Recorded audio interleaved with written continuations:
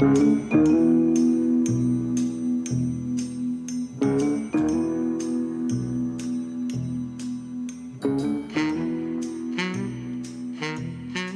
this is Mike Volkov, and this is episode 40 of Corruption, Crime, and Compliance. Our episode today is about conducting ethical culture assessments. Hello, everyone, and thanks for joining me today on Corruption, Crime, and Compliance, a podcast focused on the legal and compliance industry. Today's podcast is sponsored by Tom Fox, who has released his new comprehensive book, The Complete Compliance Handbook. Thank you, Mike. This is Tom Fox. I'm the Compliance Evangelist, and I'm extraordinarily pleased to announce the publication of my latest book, The Complete Compliance Handbook. This one-volume compendium provides you the most up-to-date advice on what constitutes a best practices compliance program. I bring together the top ideas, the top commentators, the top techniques, and topics that you can incorporate into your compliance program, literally in a 31-day format, to more fully operationalize your company's compliance regime. It incorporates the Department of Justice's 2017 Evaluation of Corporate Compliance Programs and information from the new FCPA Corporate Enforcement Policy. If you want one volume to guide you in operationalizing compliance, this is it. It's available starting May 21 on Amazon.com. If you'd like an autographed copy, please order one from my website, www.fcpacompliancereport.com, and I will mail it to you. This is Tom Fox. I hope you will check it out. I know you will find it useful. Today we are going to discuss how to conduct a corporate culture assessment. And I know at the outset I sound like a broken record, but research has consistently demonstrated that an ethical corporate culture results in increased profits and sustainable growth. Companies with a positive culture have lower rates of employee misconduct, increased employee productivity and overall satisfaction, and lower employee turnover. All of these factors lead to higher growth rates, improved employee morale, and a reduced risk of misconduct in government investigation. This basic premise holds true when ethical values are embedded in a company's culture, respected in the company's day-to-day operations and decision-making, and reflected in the trust among managers and employees, the company's financial performance will improve. Now, it doesn't guarantee profitability, but it means that whatever would have resulted without a corporate culture of ethics, that the results will be better. Outmoded business leaders now view the connection between ethics and profits as an either-or issue, meaning that increasing resources for ethics and compliance ultimately reduces profits. However, the innovative and forward-thinking corporate leaders recognize that improved ethics and compliance increases profits over the long run. While the value of a strong corporate culture is clear, a positive corporate culture doesn't develop organically. Companies have to devote attention to promoting a corporate culture of ethics, measuring it, managing it, and making sure it's embedded within their company's fabric. Culture is a critical element of a compliance program, and perhaps, as I always say, the most important control you can have, and should be managed as such and attended to as such. A culture of compliance is one of the elements set forth by the Department of Justice and the Securities and Exchange Commission for an effective compliance program. Quote from the resource guide for the FCPA, the DOJ and SEC consider the commitment of corporate leaders to a culture of compliance and look to see if this high-level commitment is also reinforced and implemented by middle managers and employees at all levels of the business. And that's from page 57 of the FCPA Resource Guide, which was released in November 2012. So let's talk about measuring culture. Culture is commonly defined as the beliefs and values that guide the thinking and behavior of an organization and its members. Companies have traditionally assessed culture through using case studies, observations, storytelling, unstructured interviews. In contrast, modern culture research is placing a greater emphasis on what the individual's perceptions of the corporate observable practices and procedures are, and the categorization of those perceptions. In other words, we look to see how people are perceiving the workings of the company and try to categorize some of those perceptions and beliefs into certain subject areas that can help for us to measure what the perceptions are and the experience that people are having within the company. And so we turn those into ultimately analytical factors that are somewhat measurable, and that's what we're looking for. So companies and regulators even, and government prosecutors are trying to shape ethical corporate cultures in order to reduce, obviously, failures and improve corporate performance. So a company has to align its mission and its values with employee behavior so that there's a smooth perception, there's a smooth measurement of those perceptions and beliefs. And so it has to begin first, a company has to begin with an assessment of its culture to identify the strengths and areas that need to be improved. So how do you measure culture? Culture can be measured, monitored, remediated, and there are a variety of techniques that can be used to manage and promote an organization's culture. There are three I like to divide it into three foundational tools to measure culture. One is surveys, two is focus groups, and three is in interviews. Now, in many cases, what I've seen and observed is that chief compliance officers coordinate with human resource departments to conduct annual surveys of its employees. Those surveys, and sometimes they're done every year, sometimes every 2 years. While the surveys provide important insights, the purpose of the survey is not usually focused on a company's ethical culture. It's more focused on, from an HR perspective, how do you view the organization in the way and their work, and it's not necessarily targeted towards the ethical culture.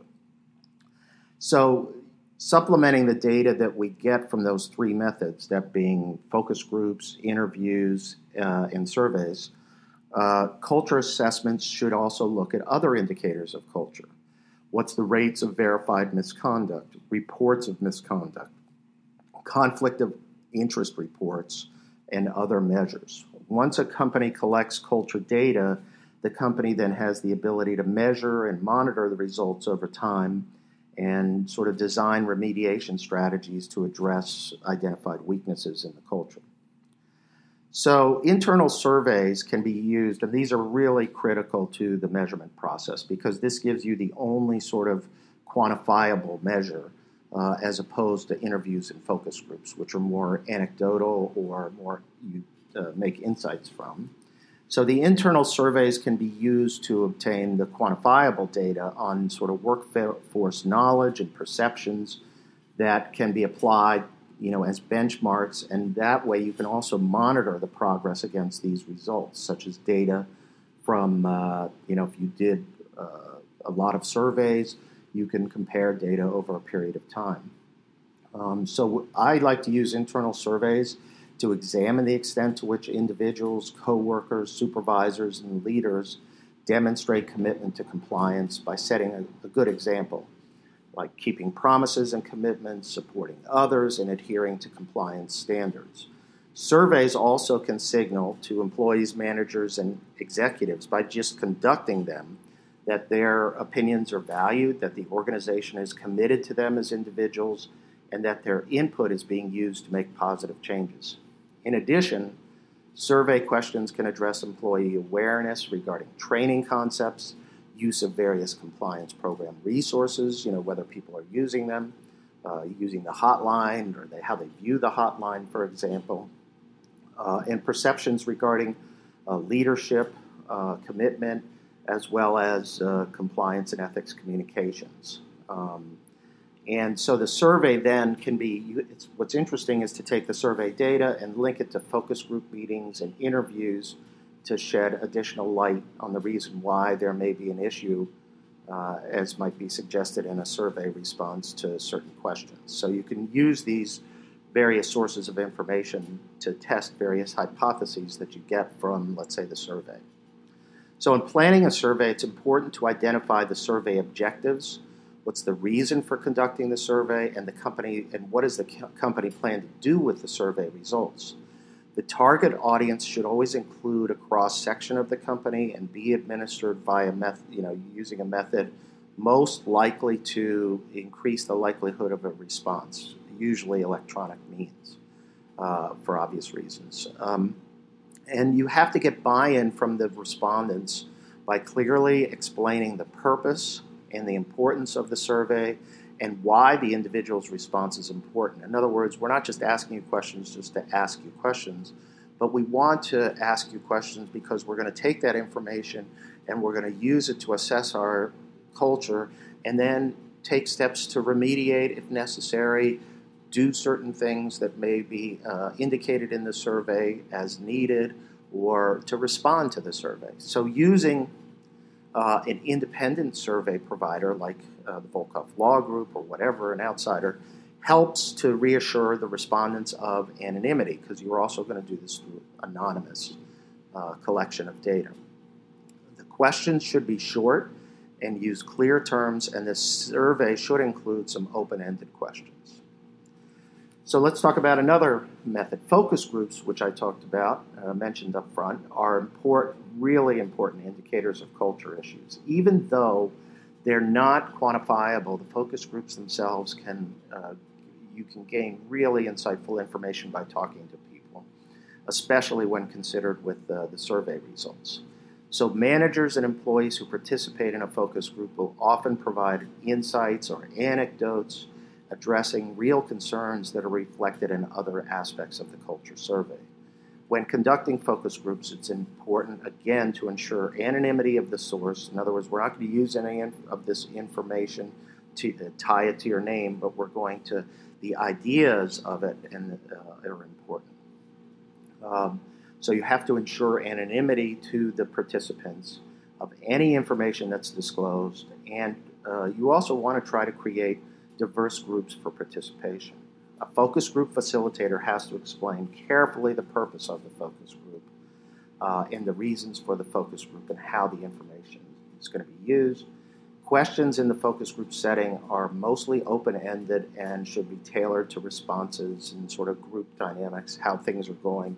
And you want to think about, do you want to have managers or employees together or a cross-section together as well.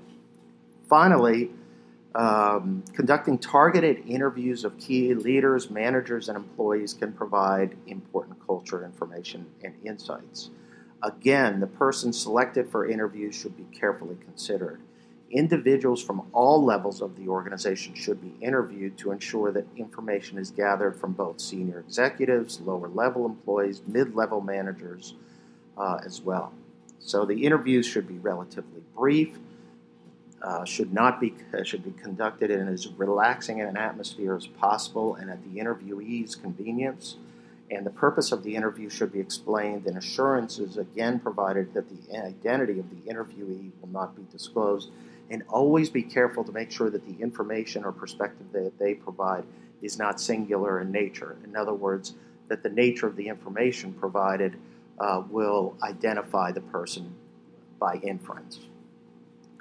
So to evaluate ethical culture, companies using these three tools have to use these tools to analyze the manner in which the senior executives, managers, and employees define and promote the company's culture.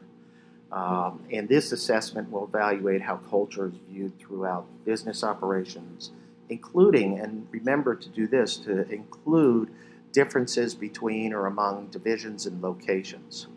So when you're planning your culture assessment, you have to initially sort of scope what are you assessing, how you're going to collect the information, how are you going to ensure a variety of sources and a reliable indicator of information? So you need to have sort of a scoping or planning session right from the beginning in terms of who to interview, who to invite to a focus group, and from who to conduct surveys, and how you're going to conduct the surveys as well. You should always consider, when designing your current assessment, what are some of the issues we've had in the past, how have existing compliance policies and procedures and controls been carried out, and the work that has been done to date to evaluate and build culture. After you scope, then you go to information gathering, and you conduct sort of a multi-pronged information gathering process to collect relevant information, including interviews, data collection, document reviews. Site visits are always important to do. If you have the budget for it, please always make sure to include site visits to complete the compliance testing and evaluation process, sort of the culture. So document requests, interviews, focus groups, surveys should be conducted, and you may have more than one survey.